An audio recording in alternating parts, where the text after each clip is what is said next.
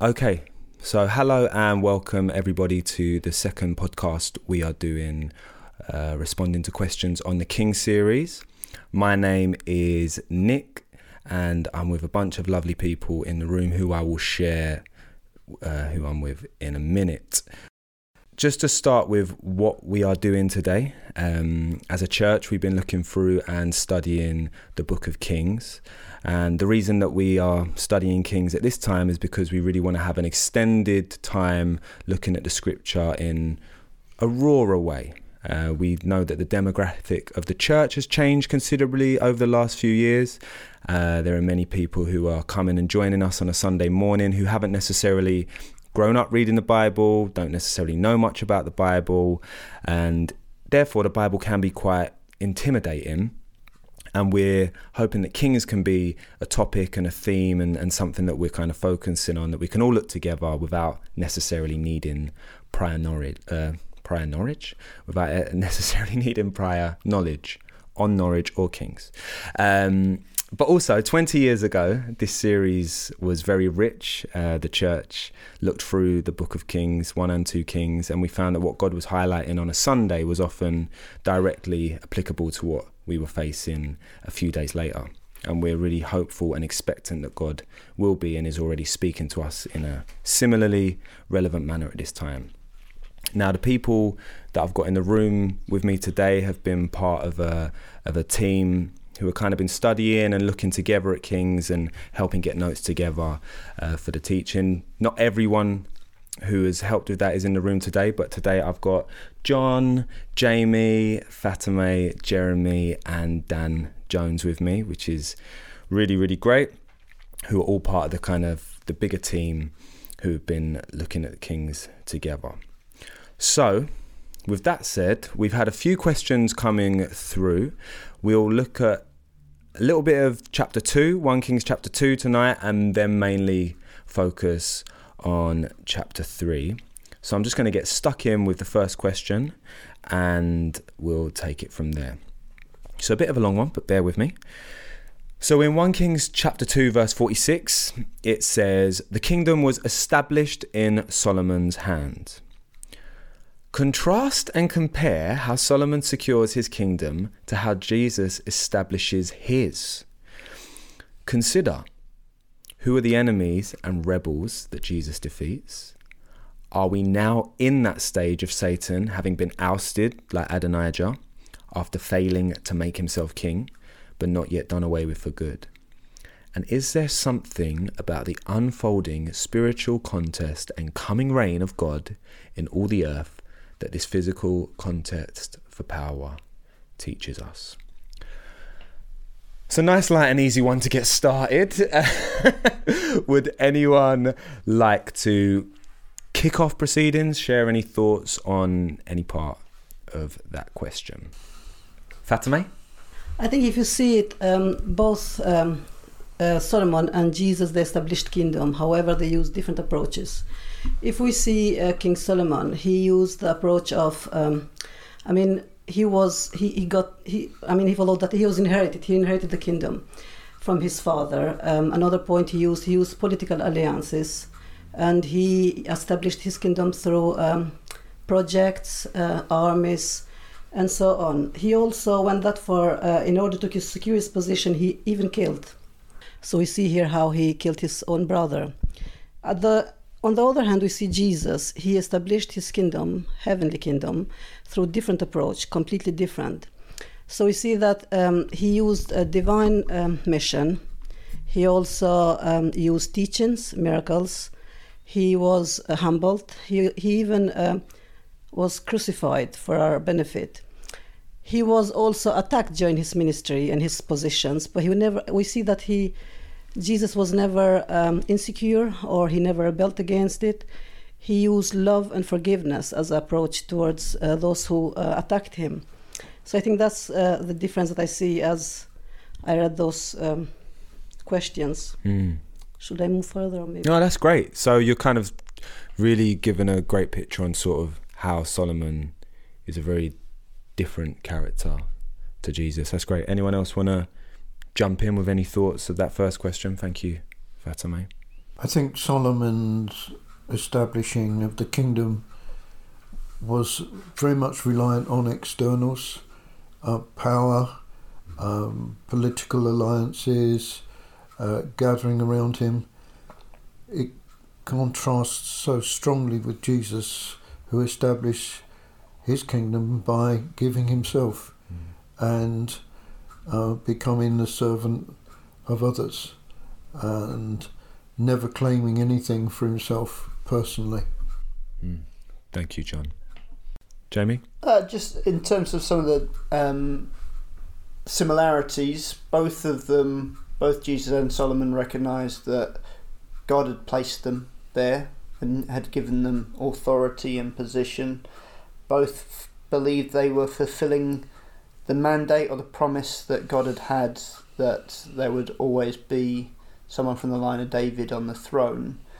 I think one of the differences would be Solomon's kingdom was the borders of Israel, where we see Jesus' kingdom is anyone that yields to his leadership, so it's not geographically located. Cool. Jeremy? It reminds me as well of that passage, I think, when Jesus is talking to Pontius Pilate and he says, "My kingdom is not of this world. If it was, then something like people would be fighting for it." I can't remember the exact quote, but just that reminder that his kingdom isn't of this world. It's of a different world, and it's about a kind of spiritual victory, not a physical one, and therefore it doesn't involve the kind of fighting and the conquest that Solomon's reign did, and David's reign did. Cool. Okay, so let's move on to chapter 3. So the first question in regards to chapter 3, and just a quick recap. So chapter 3, the main thing that we see happening in chapter 3 is Solomon being granted wisdom by God, amongst other things. But feel free to read over that. But the next few questions will be in relation to chapter 3. So the first question, I wonder how coming boldly before the throne is different to just coming before the throne. Is it about never being put off by our own weaknesses or disqualification? So this is in reference to one of Lydia's points in the teaching on this chapter. Anyone got any thoughts to share on that? So what's the difference between coming boldly to the throne and just coming to the throne? Fatima? I think to me, when I read the question, we can base that in Hebrews chapter 4:16, and I think it's clearly explained. Coming boldly is different from just coming, because when you go boldly before Jesus, or God, however you want to say it, you go with confidence, knowing that he loves you despite of your imperfection. Also, you go there boldly in courage, knowing that you don't have to be afraid to go before him, approach him. Another point is assurance. So you're sure that he has forgiven you because of what Jesus did on the cross. So you are accepted, loved, forgiven. So I don't think we can approach God boldly by hiding our imperfection or mistakes or sins. I think it's important that we acknowledge that and recognize that we fall short before him and we need him. So I think that's what boldly means for me. Cool. I think coming boldly indicates a readiness of acceptance, not having to overcome obstacles in order to arrive there, understanding that there's a king with arms open, very keen to receive us and receive what we have to bring. Yeah. Thank you, John. Yeah, Jeremy? When I read that phrase, I also wonder if there's something about the awe of God in it as well, because I think if I'm not in awe of God and if I'm not aware of his holiness, then I don't need to be bold. I can just kind of waltz into his throne room. But it does say come boldly. So I wonder if there's this almost tension that yes, he loves us. Yes, he's forgiving. Yes, he will accept us. But at the same time, there's a weightiness to it that requires boldness, that requires, an acceptance of who he is and what he's done. So that's the challenge that I kind of feel reading that. Yeah. I was thinking about coming into an understanding of our sonship or our that we've been adopted through what Christ has done. And I heard the analogy of, who is it that could wake the president up at 3 a.m. and ask for a drink? Well, it wouldn't be any of his staff, it wouldn't be any of his voters, probably wouldn't even be his wife, but his children could. And so the idea of a child can boldly approach their parent no matter what their position is, because they are sure of how they're going to be received, and that's how God receives us, through what Jesus has done. So I'm not going there based on my own credentials. If I did, I would not boldly approach. But I'm going because I know that Jesus has gone into the room before me and has opened the way, and now I'm accepted because God sees Christ in me. Yeah, cool. That's really cool. That's a really helpful picture as well, what you just shared. Cool. Number 2.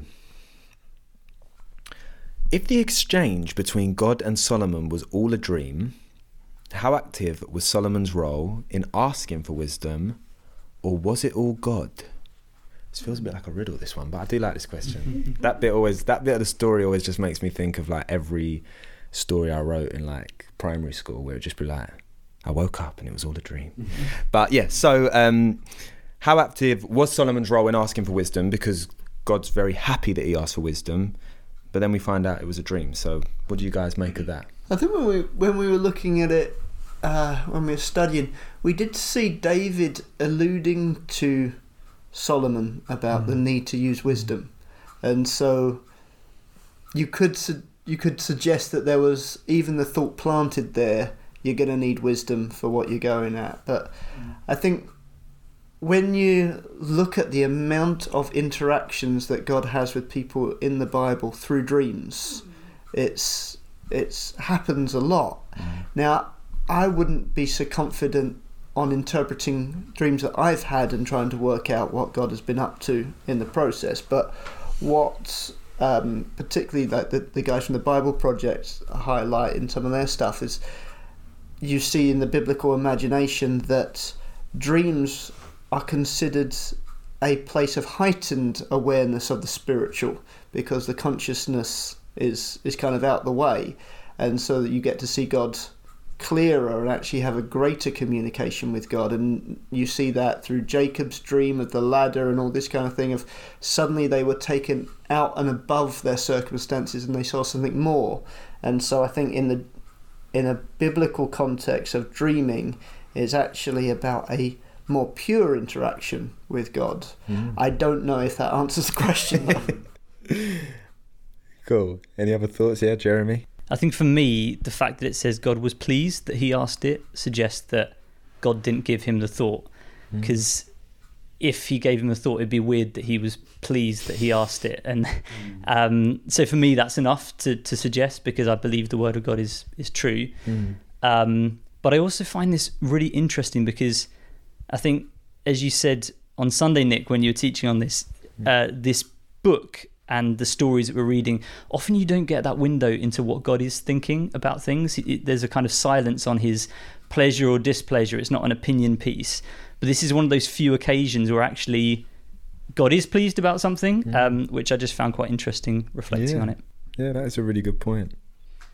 Yeah, that's I just wanted to add, I think Jamie already mentioned about spiritual connection. We know that we are a spiritual being, and just because our body is asleep, our spirit, I believe, is alert.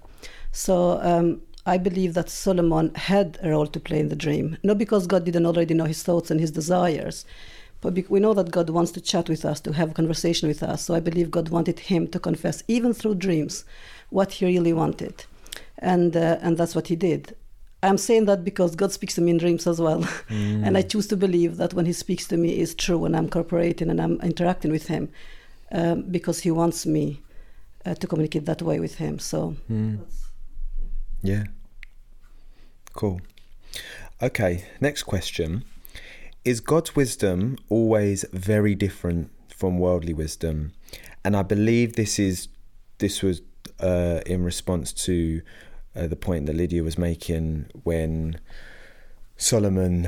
how Solomon displays his wisdom with the situation with the women and the baby, and and looking on the face of it, the way in which he dealt with it didn't necessarily seem like human wisdom. It almost seemed like he had a godly insight into how to deal with that. So is God's wisdom always very different from worldly wisdom? I think the source is different. It's coming from a pure heart. It's not calculating. It's not looking for advantage. There's a purity about it. Does it always run directly contrary to what we would call natural wisdom? Not necessarily, because God can enhance something and take it and use it and multiply it. So I wouldn't say it's absolutely always completely wow out of the blue, but it does come from a different base. When I was looking at the passage where Solomon asked for wisdom, it says, well, in my Bible, it said he asked for an understanding mind rather than the word wisdom. And I kind of looked up the understanding mind word and found out that some people translate it as a hearing mind or a hearing ear. And I wonder whether there's something about godly wisdom. And John kind of talked about the source of wisdom, but with worldly wisdom, you tend to think it's about accumulated knowledge or experience, and that's where it comes from. But actually, is there something about godly wisdom being about our ability to hear or willingness to hear and stop and listen to him?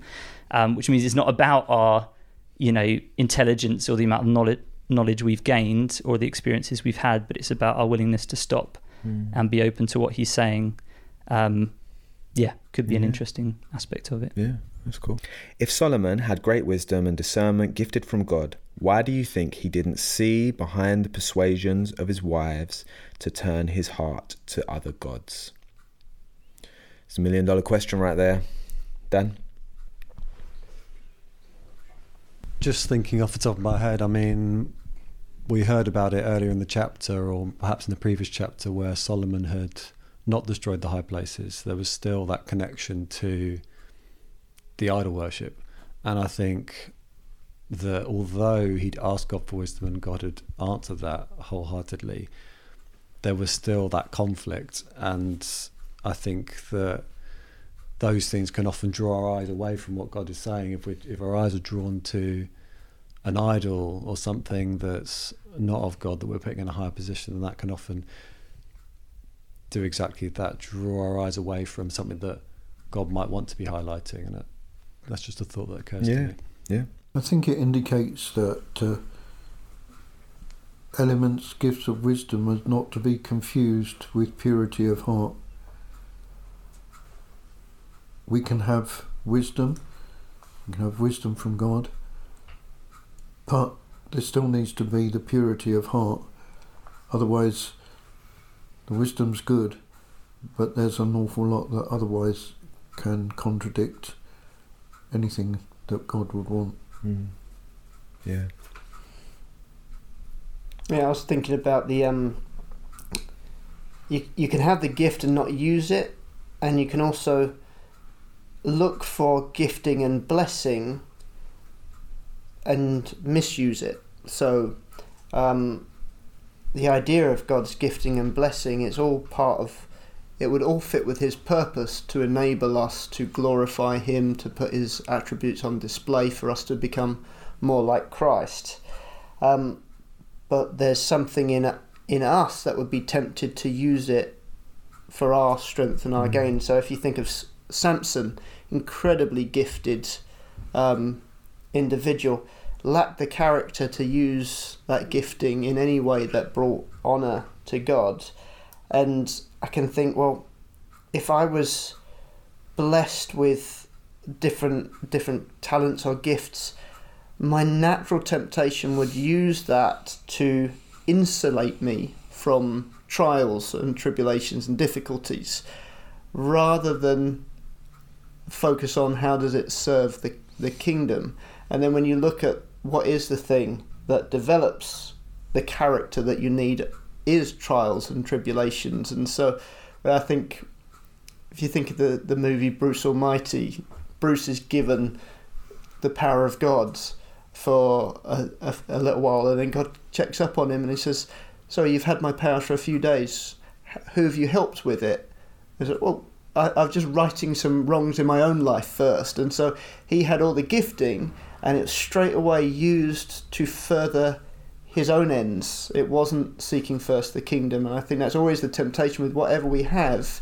It can become about us, even if it's a God gift. I just wanted to add as well, just to see I think when you see the story of how Solomon drifted from God, you can see that how he gradually drifted from God. I think because he had power and God had used him mighty, probably he kind of had self-belief that he's not going to be falling in this trap. So you can see that although he had wisdom, not necessarily he had discernment, because he had wisdom to use those marriages as political strategy, but then he lacked to discern how this is going to affect his relationship with God.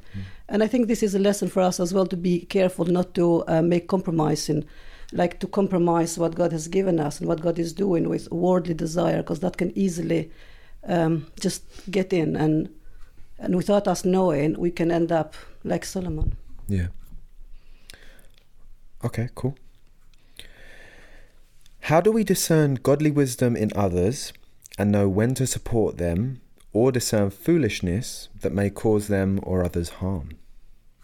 The first thing is to see if what they're bringing actually lines up with the Word of God, because God wouldn't contradict himself.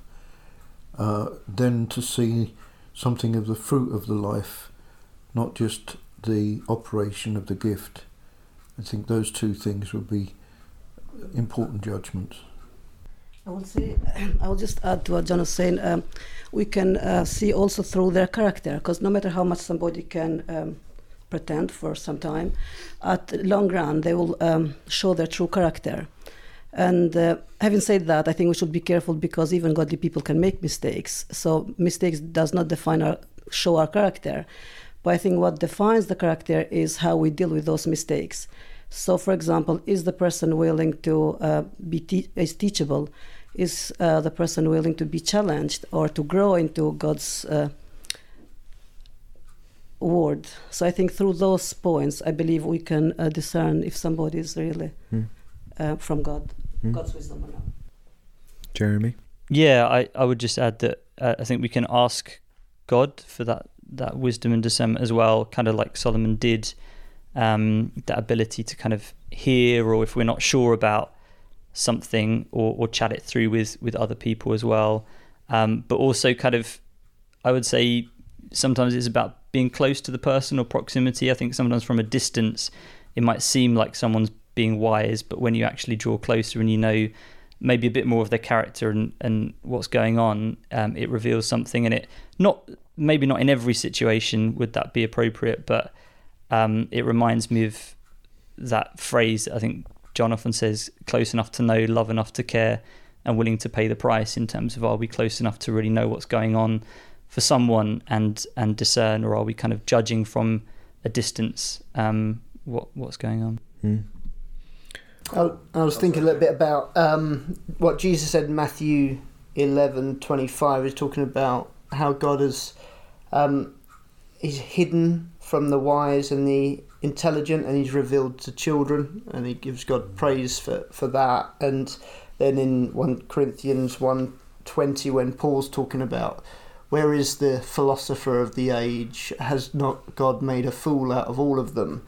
And God almost has hidden salvation in the foolishness and unappealing message of the cross. And I remember when a story about Billy Graham coming to Cambridge, and there was a lot of media saying, how can this Bible-bashing American evangelical come and speak to the cream of the crop of our intellectual societies? And it actually got under Graham's skin, and he was trying to actually build much more of a case on stuff, and it just was not working. And in the final day of the crusade, he just went back to what he knew, just preached the cross. And all of these university lecturers were gobsmacked to see the brightest minds responding to this just simple message. And and how upset they were. But years later, some of those people were just moved by the foolishness of the message of the cross. And I think we can be surrounded by such popular wisdom within our culture, and it seems overwhelming at times that you've got such strong opinions or stats all pointing in one way that it's easy to get caught up with that stuff. But I think the wisdom that God would give us would cause us to pause. And I remember seeing when they're talking about there's a lot of comments about what Brexit is going to do and how dreadful the economy is going to be, and it was Norman Tebbit that was in the studio, and so they turned to him and said, "So our economist has said this is going to be the state of the economy. What do you think?" He said, "Well, if half these guys that are making these predictions were right, they'd be a lot richer than they are today." And so there was just a point of, yes, he's put a very technical or scientific case forward, but has the track record necessarily been able to prove that? And it's just not being intimidated by the information that's brought, because I want to find what God's word is in that. And one of the things I often ask is, does this wisdom cause me to see and experience the nature of God? Am I led to love more, to have more hope and confidence in who God is? Or is it pulling me away from who I know the nature of God to be? Wow. Okay, cool. Final question for tonight. Solomon's request for wisdom was then followed by other blessings. Is this always the case? I think so. Because the word teaches that he gives more than we could ask or even think. His heart to give from this heart of love is not limited to the things that we can consider to ask for. He gives so much more, and I think that yes, definitely. Just adding to what John is saying, when I was looking at this question, I was thinking of Paul in 1 Corinthians when God gave him a thorn in his flesh, and if you see it in human point of view, it looks like, wow, God, I didn't ask you for this. And he says, I asked 3 times for him to remove it, and he did not. But then we see that even through this, God was blessing Paul. So that was a blessing in God's perspective, although in our perspective is not. So I think to me that was kind of interesting point to see that you can ask God for something, but actually he can answer you contrary, different to what you have asked. But again, it is God's will, so it is good. I think one of the greatest blessings is, obviously aside from salvation, is being used by him, something we don't deserve, but he wants to involve us in his plans. And I think if you're asking God for wisdom, or if you're asking him for any gift, I think often he gives it by giving that opportunity to put it into practice and to use it. And sometimes you can end up wishing you didn't ask for it in the first place. But I definitely think, yeah, there is a blessing that follows, but it doesn't always look how we expect. It's not always wealth and money and possessions. As children of God, we've got to remember that we're no longer restricted to the natural, earthly wisdom or ways. We used to use a phrase, you kind of know it and you know it. There is a working of God's Spirit with our spirit that leads us into what's right or what's wrong, and insight into things which we wouldn't naturally see, which makes our walk with him even more exciting. Great. And on that note, I think we'll bring this episode to conclusion. So thank you everybody who's contributed to this episode, and thank you to those listening. Please keep the questions coming, and we will be back with another episode soon.